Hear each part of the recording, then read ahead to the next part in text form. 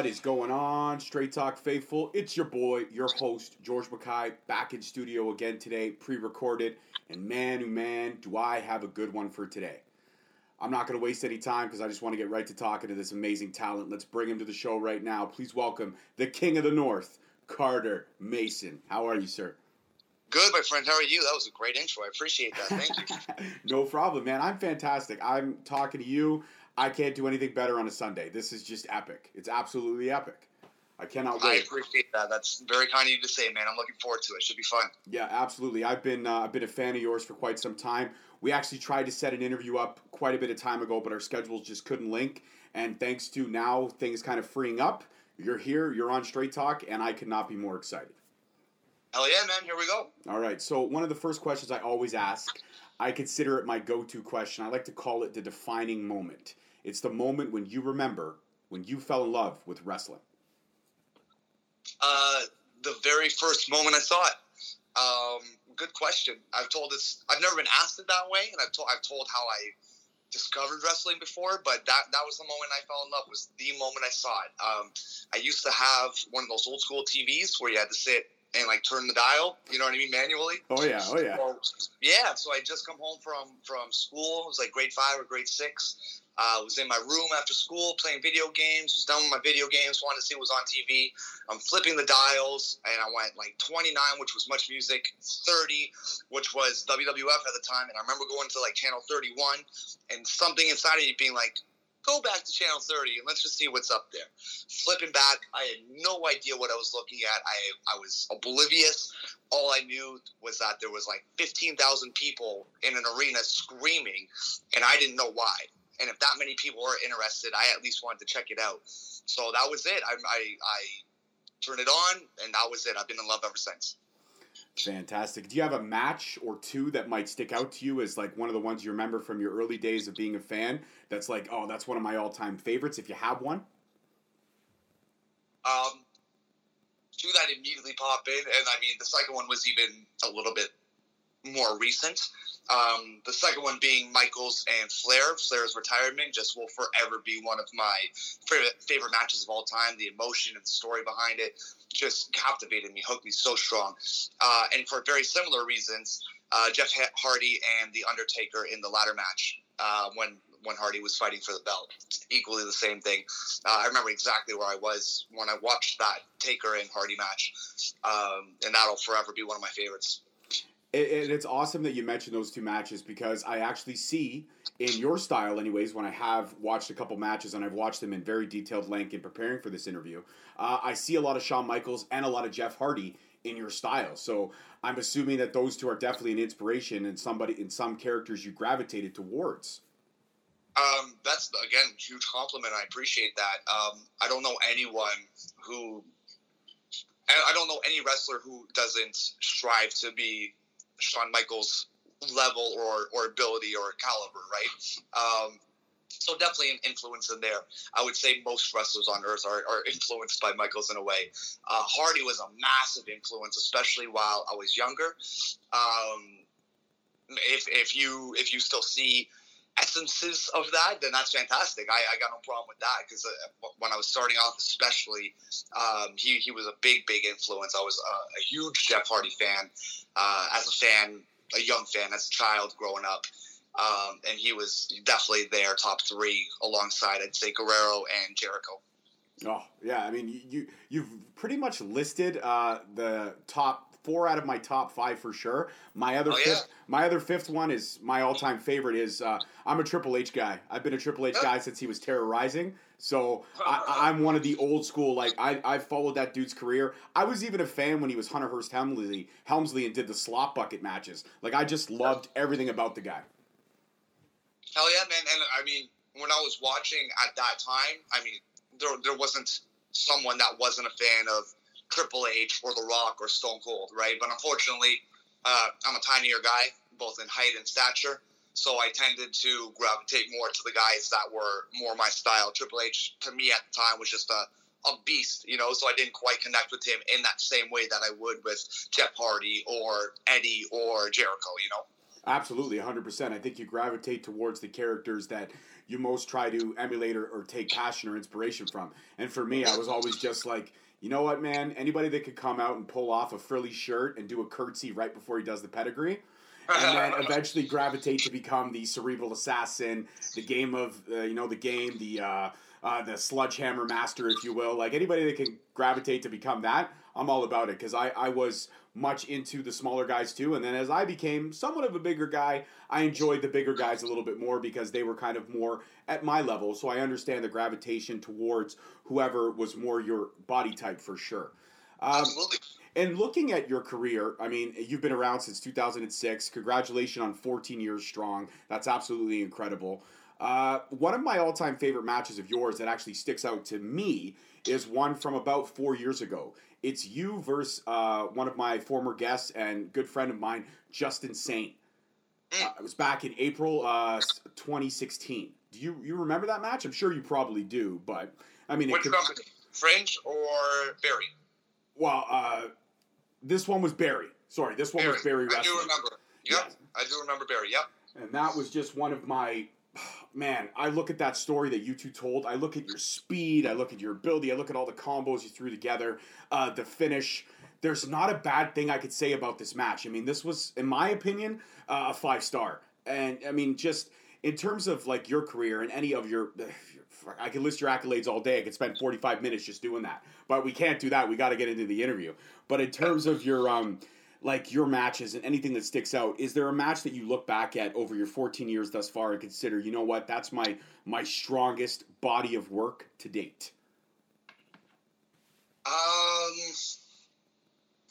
I'd be the wrong person to ask, which sounds like a weird answer, but I'm so critical and such a perfectionist that, I mean, matches. I loved that Justin Saint match, that Barry match, and I kind of went into that match. She and I both did with chips on our shoulders, privately, like quietly.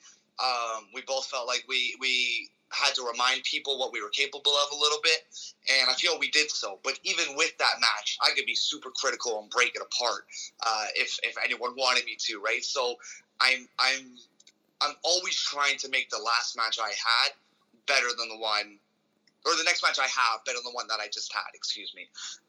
There's a couple that pop out in my mind, but even now when I watch them back, I'm like, only because I can see the growth I've made and the growth I can still make, right? The first one that'll always pop in my head because I truly feel like that was the match that people were like, oh, Carter Mason, he is somebody, was the Tyson Dukes match for Lucha Underground's Vampiro's show that he did here in Toronto. It was a co-branded show between Demand Lucha, Lucha Underground, and Smash Wrestling.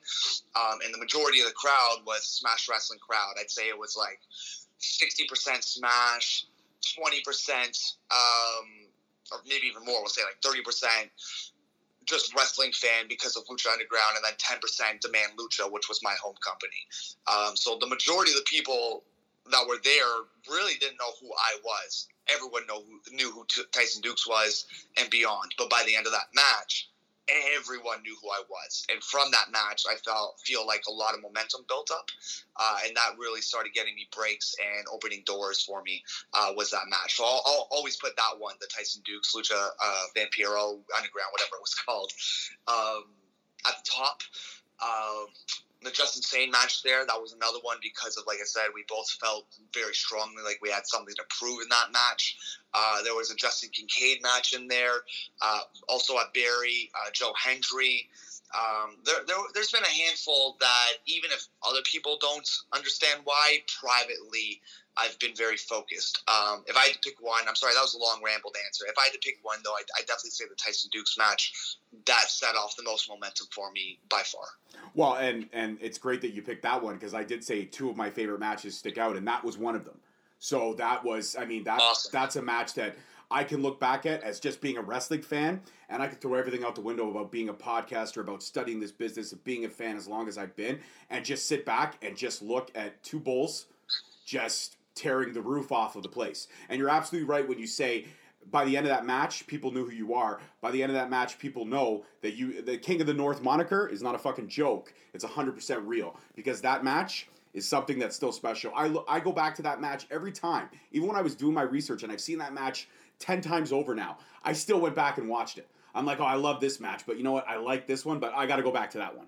I still got to go. I must have watched that in the week in the couple days I've been preparing for this one. I must have watched it 4 times. And each time I saw something different. You know what I mean? Each time there was another layer and a facet that was able to tack on. So I think you hit the nail in the coffin perfectly, as that being at the top. That's also at the top of my list as well. So there was a lot behind the scenes of that match too that I'd say not no one, but maybe 3 people on Earth, 4 people on Earth know about.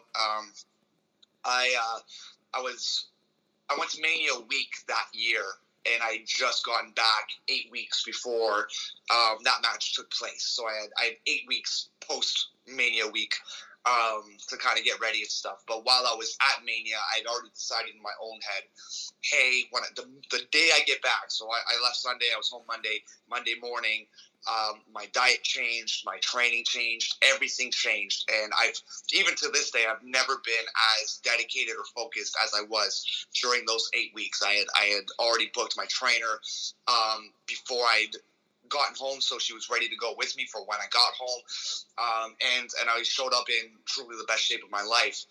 Then Tyson went out, and my music hit, and all of a sudden, the only time it's happened in my entire career, I actually had like an anxiety panic attack as my music was playing. So one of my best friends on earth was the ref that was in the ring. The other ref was standing there because he wanted to watch the match, and he was the only one that was kind of right there at the moment it was happening. Gave me a big hug, and in that big hug, I just kind of gathered myself and walked out. So there's a picture that's taken, and it's one of my favorite pictures of me of all time, because the confidence and the readiness and the arrogance of the King of the North that is displayed in that picture, 3 seconds before that, it was a very different feeling of worry and nerves and all that. But that hug from that ref went a long way. And 3 seconds later, I was able to step out on stage with a strong confidence, and Tyson and I delivered that match. So. And you know what? That's incredible, because I'm always fascinated about that side of things, because you never really, it's kind of like a taboo subject. Nobody really wants to talk about when and if they've had anxiety or panic attacks and stuff like that. So I appreciate the honesty there and being very candid. But does it sometimes resonate with you when you can sit back and just look at those memories like that and think, man, 3 seconds before that I was having a panic attack, and then I walk out and I flip that switch. It's almost like a second nature to you now, I would assume, at this point, right? Very much so. And I'm almost thankful that it happened, because now it's an experience I can reference. It hasn't happened since, even with like when I did the Monday Night Raw match and the NXT stuff. Even then, I really didn't have any anxiety or nerves or panic attacks. But let's say, God willing, I end up main event of WrestleMania one day, and right before I go out, it happens again. I can at least reference back to this and go, you know what, Matt, you've been here before, and you killed it, and you're more than capable. So I try to look at things like that in my life as tools that I can use in the future should I require to. 100%. I think every experience, whether it be negative or positive, you can always take something away from it. And And going and doing the research that I've done, and all the guys, the accolades, and all the people that you faced. I mean, you faced so many people in your career, and every match, again, I said we can list them on and on. Is there somebody that, I probably think I already know the answer to this, but there's some people who may not know. Everyone has that kind of one opponent that brings out the absolute best in them in terms of chemistry, story, fluidity in the ring. Everybody has that one opponent.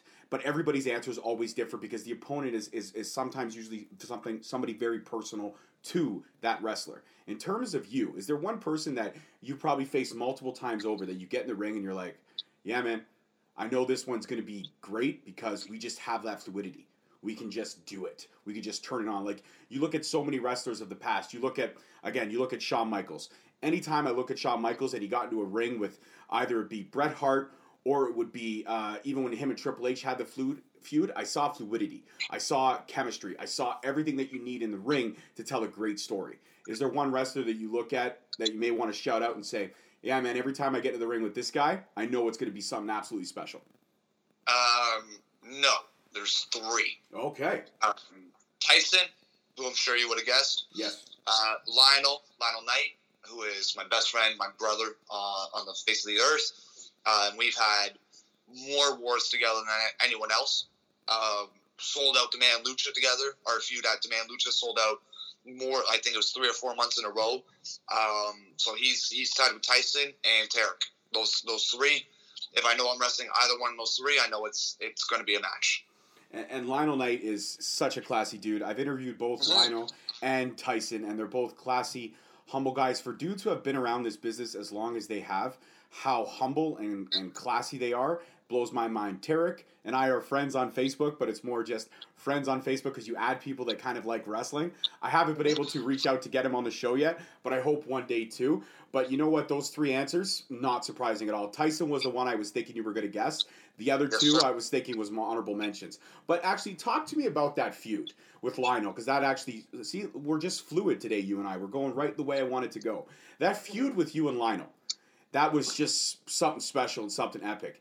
Is it hard to, because at the end of the day, I don't think people realize, I mean, we all know kayfabe's dead now. We understand everybody's friends behind the scenes and stuff like that, especially in the indie scene. There's so much support and love for everything you guys do. And anybody that gives me the time on my show, I am always eternally grateful. But that feud with Lionel, is it weird sometimes for you to be best friends behind the scene and go out there and literally put each other through hell? No, it's almost easier because nothing's personal.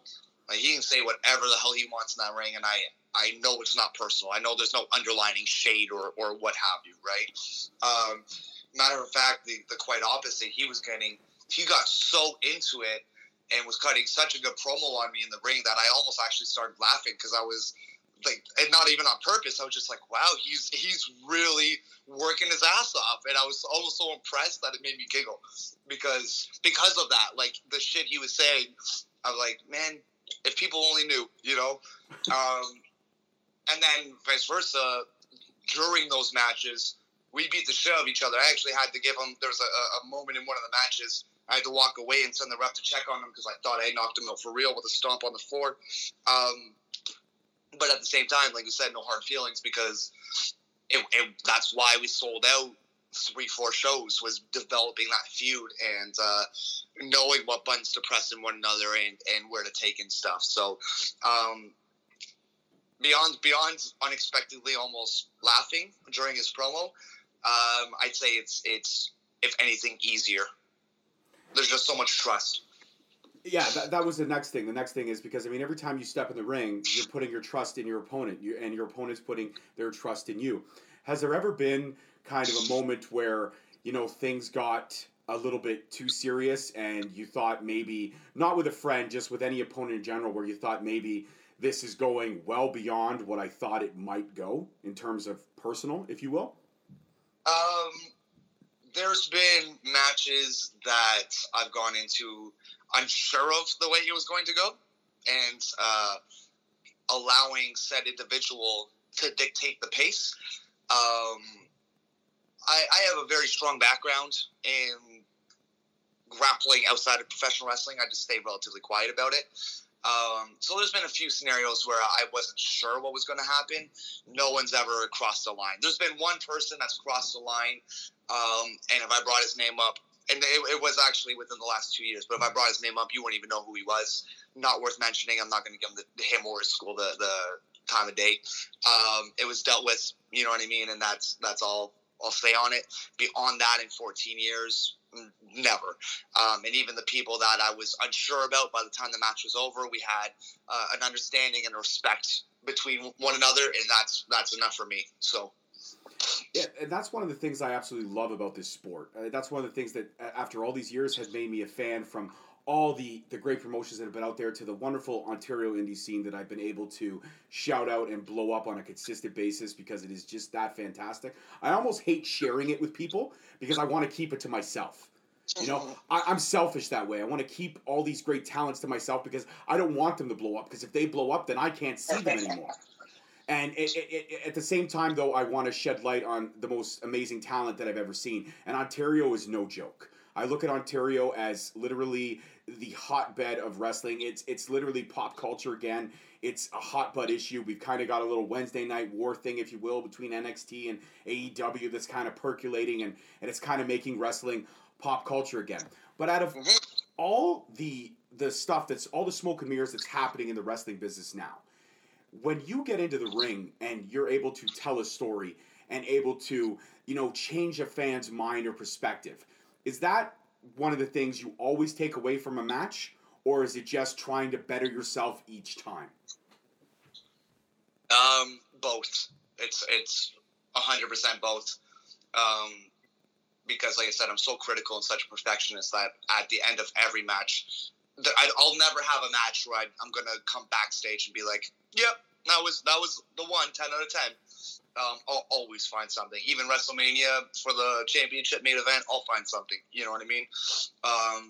So it's definitely both, because some of my favorite moments and memories are like some of my best friends who appreciated and supported what I did, but just weren't fans of wrestling and saw it as fake or phony or what have you. And then 5-6 years later, I'm finally able to convince them to come out to an event, and all of a sudden I'm getting texts going, is it actually fake though, man? Because that was like, that's not what I'm used to, and that's not what I saw. And those are the best. Those are my favorite memories, is being able to hook someone that was either on the fence or completely opposed, 100%. And those are the fans that you lick your chops when you see somebody in an event. It's like, well, I know it's already predetermined. Well, yeah, but there's more to it. There's one thing, and this is one thing I love, and I think I can talk to you about this because I think you'll be in the same mindset as so many of my other former guests are. Wrestling is an art form. Absolutely. It's literally a dance. It is. It's literally a dance of bodies shaping and changing and telling a story without a single word. Yeah, there are promos that lead up to it. There absolutely is. There's the promos that lead up to almost every match, but there's also the follow-through. And I'm a big fan, as much as I love the mic skills of any wrestler that has them, I'm a big fan of the follow-through. And I got to say, on almost all of the matches of yours that I absolutely love of yours, the follow-through is what keeps me coming back to you. It keeps me a fan. It keeps me resonating with you. And I found over these 14 years that you've been doing this, I've literally seen you consistently add a layer on, to the point where I almost kind of want to quote Shrek in a way. People are like layers. They have onions. Like an onion. They have layers. There's multiple facets to it. And I could say this without kissing your ass at all, just being 100% real. You have added so many layers to your character. It's impossible not to love almost every aspect of what you do on a given night. I truly appreciate that, man, because, again, as critical as I may be of myself or my matches or whatever, I will agree with that I don't always feel that I do it right, but you got to do things wrong to do it right, it's trial and error a lot of the time. I'm always trying to add a new layer, and sometimes it's adding 5 layers to get one new layer that sticks, right? And then you drop those 4 that didn't. So I appreciate that people can see the growth and see at least the attempted progress and layers added on. And even in the next couple months, I hope everyone enjoys, because there's plenty more to come. Oh, absolutely. I can't wait for the day. I don't want to, I dread the day when you say, I've done everything I can do. I want to stop. I hope it never stops. I mean, I hope it stops to a point where it's safe and you're healthy and everything like that, but I hope it never stops, because if it does stop, I mean, there's nobody else that could be the king of the North. There can't. It has to retire with you. And if it doesn't, it's a travesty. Then you'll have to come out of retirement to kick the crap out of the person who's trying to take the moniker. You know what I mean? There's already been a couple people, but that's why I subtly have the True King of the North as my Twitter handle. I've talked with people all much higher levels than that I respect and trust their opinions. Because there's even an individual that is higher level than I that tried to take my moniker after wrestling me and tagging with me. And all the advice I've gotten was to just keep doing my thing, because no one can do you like you can do you, right? So I appreciate you feeling that I am the authentic True King of the North. It'd be hard for me to say I disagree. I just hope to continue to prove it. You will. You will continue to prove it on a global scale, and I know that'll be the future for you. In terms of, and one of the things I'm always interested on, I know you've done a couple stipulation matches and stuff like that, but is there a stipulation match that you haven't done that given the right wrestler, the right creative outlet, the right promoter behind you to trust you to do your job, that you might be interested in doing? Not without getting to a higher level. Now, if you had asked me maybe a couple years ago, I would have said a cage match, but I was lucky enough to get 2 or 3 of them in there within a year almost. So now I've done most of the ones that are, independent based or capable of providing. I've done. Really, I got to do a fantastic bull rope match recently with HC Loke in New York. I've done plenty of tables matches and ladders matches. I've done the cage matches, like I just mentioned. I've done one death match when I was in the gathering of the Juggalos. Never looking forward to doing that again. Never planning on doing another one of those again. But I've done it. Took the stable gun to the face. Sucks. Now it'd be probably a Hell in a Cell. Elimination chamber, like that kind of stuff, and unfortunately I don't know any independents currently that can provide that, but I think that's where we're looking at. If I had to pick one, I'd say the Hell in a Cell for sure. Oh, Hell in a Cell just adds another layer, and speaking of the death match, I was actually hoping you might bring that up in terms of like those matches, because they do take years off your career. They really, really do, and you have to, again, be in there with the right individuals and stuff like that. So I mean, yeah, taking a staple gun in the face absolutely 100% sucks. But now that you've done it and can say you've done it and survived it, I mean, obviously you're not going to recommend it to anybody, but I mean, given the outlet of the title of deathmatch, does it really, the name of the match actually live up to its, namesake? Is it really, I mean, obviously taking a staple gun in the face is not pleasant, but I mean, again, is it just a fancy way of saying extreme hardcore match, or is it really that? I'd say it's, and I mean, I wouldn't even say, I'd say what I did was an extreme hardcore match. I wouldn't even like to classify what I did as a death match. The most extreme of my match was the staple gun, which even that itself, I prefer not to do again. Not so bad going in, but terrible to come out. You know what I mean? And even with that, I'd say what I did was extreme hardcore. And that because it was the lower end of a quote unquote death match. What the actual death match guys are, and it's not my forte, it's not my thing. But what they're doing is definitely that serious and definitely death match wrestling. And while it's not my thing or forte, I got respect for every single one of them because they got balls that I don't have. So. Yeah, I can appreciate their art form. Absolutely, 100%. And like I said, it is an art form. And any idiot fan or idiot person that doesn't believe that, I invite them to, watch any wrestling event or get their butt off their couch and buy a ticket to any local event within this city. And they could see that it is truly an art form. And what you guys do needs to be respected because you are the only sport that literally goes 365. There's no days off. Yep. True. In terms of the 365, yep, absolutely. Yeah, and nobody understands that or respects it. They don't get it. It's like, oh, well, basketball players do this and hockey players do that. Yeah, but they also get 5 months in between to recover. These guys don't. And especially in the indie scene, if you're hurt or you're injured, then you don't work. You don't eat. You don't survive.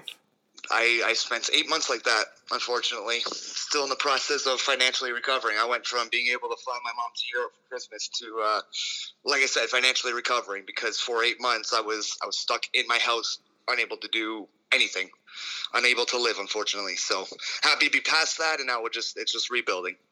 100%. And does it take away? I mean, I don't want to bring up, a depression kind of state, but obviously it does. Bring up whatever you want to talk about, my friends. It's obviously a depressive state. Do you find yourself, when you were in your house for those 8 months, did you find yourself really going into dark places? Absolutely. I was the most depressed I'd ever been in my life. I was going week by week being told I had cancer, being told I had tumors, being told I had STDs, being told that no one knows what the hell's going on. And, you think cancer and tumor and STDs are bad until you get told that they have no idea. And that's the worst, is when you're suffering with an illness or whatever, and specialists and doctors and no one has any idea what's going on. The best they can say is, well, maybe one day it'll stop, and that's where I was. So definitely plummeted me into a deep, dark depression for quite a while.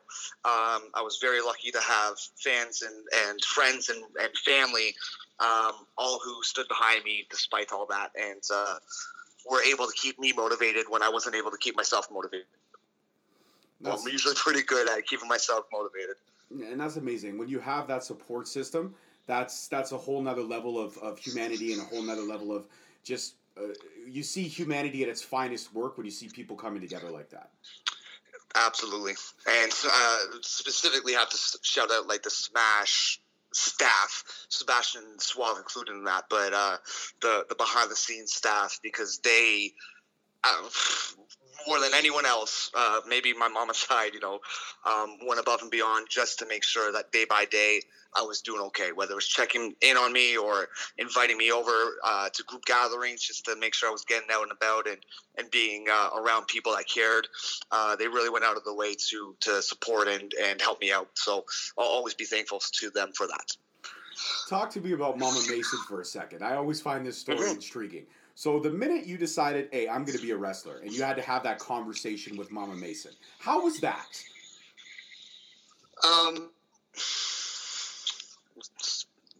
You say layers. There's a lot of different layers we can go into this with. I've been an athlete since I was 4 years old. I started playing baseball when I was 4 years old. So she's always pushed me in athletics, whether she thought I was going to be a Blue Jays catcher, you know what I mean? Because for 10 years before wrestling, I was a high level baseball player. That's kind of the route I was going.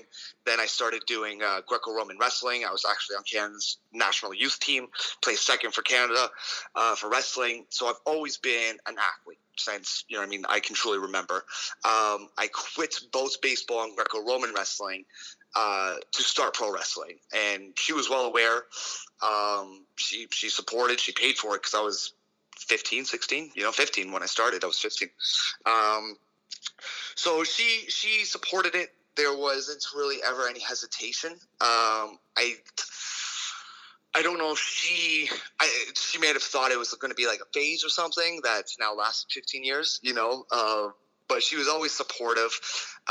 It was more, her and I definitely had personal struggles, her more so having her own individual personal struggle, and that affected things much more than, we'll say, a lack of support. But she took care of herself, got everything fixed up, and now she was never actually a wrestling fan until only a few years ago. And once she got her health fixed up, she started watching wrestling and fell in love with it. And now, as you've seen, she's at pretty much every event. She's at every event there, and you can always tell where Mama Mason is in the audience. Like, yeah, that's Carter's mom right there. She's ready. You got it. You got it. And that's fantastic. A couple more questions, and we'll wrap it up because I know you got to go. But please, in terms of fans and how wrestling fans are the most honest, vocal, over-the-top fans that there are, has there ever been a moment where a fan has really come up to you and kind of poured their heart out and said, I think you're fantastic. I'm a huge fan. I love you. I made you this T-shirt, poster, whatever. And it's kind of resonated with you. It's kind of stuck with you. Like, this is what I'm doing it for. I'm lucky and blessed enough to say that it's happened more than once. A handful of times it's happened, and absolutely yes.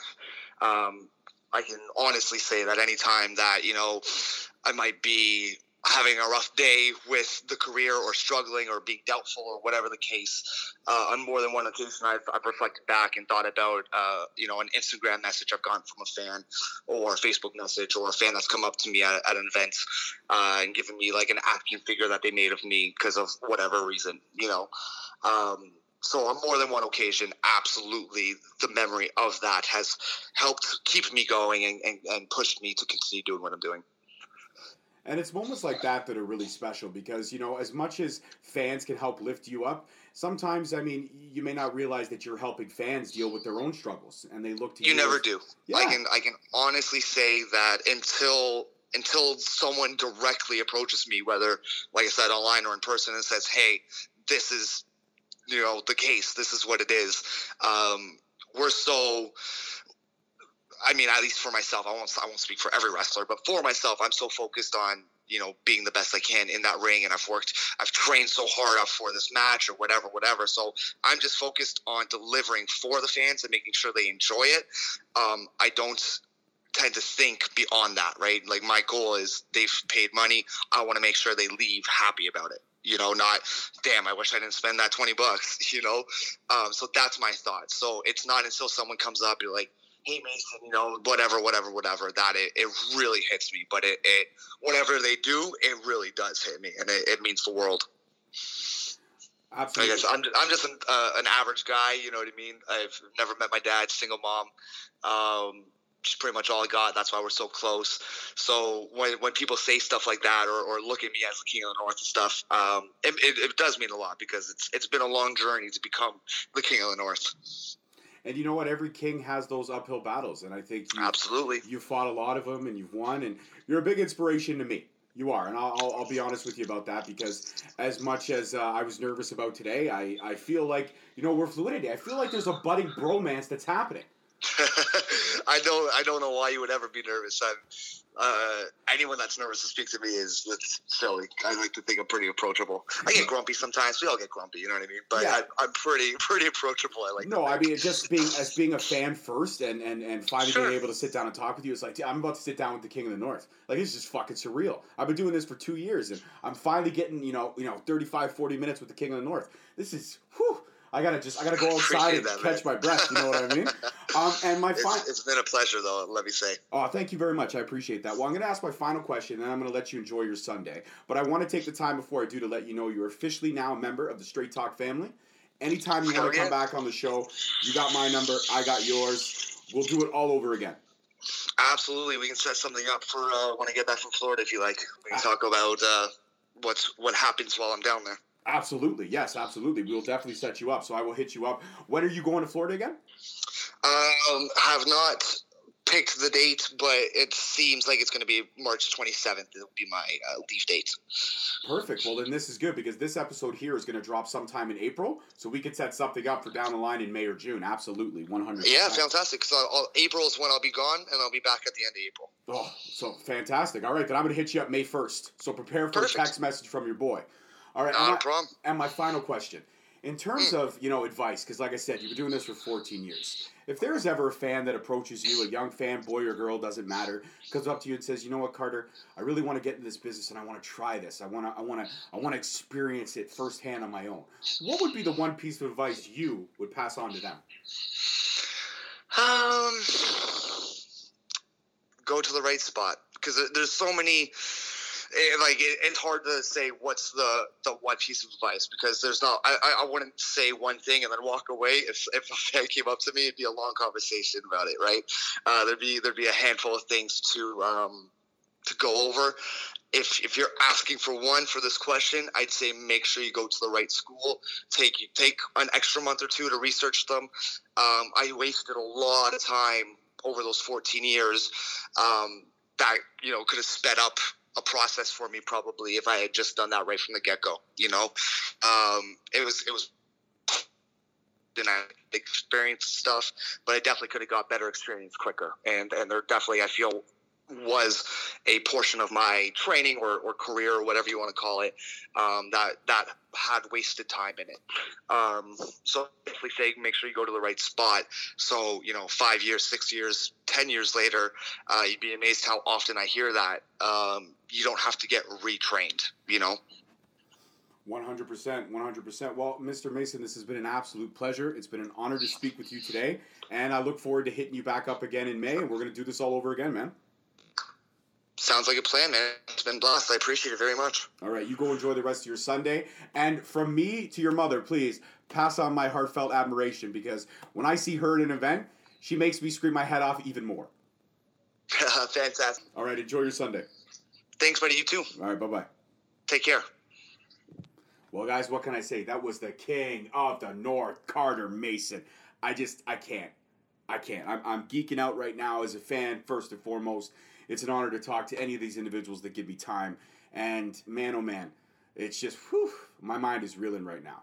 So, as always, I'm your boy, your host, your number one wrestling fan. Thank you so much for listening today. Don't forget to tune in next week, because, oh man, it's going to be crazy. You definitely going to want to tune in next week. Peace.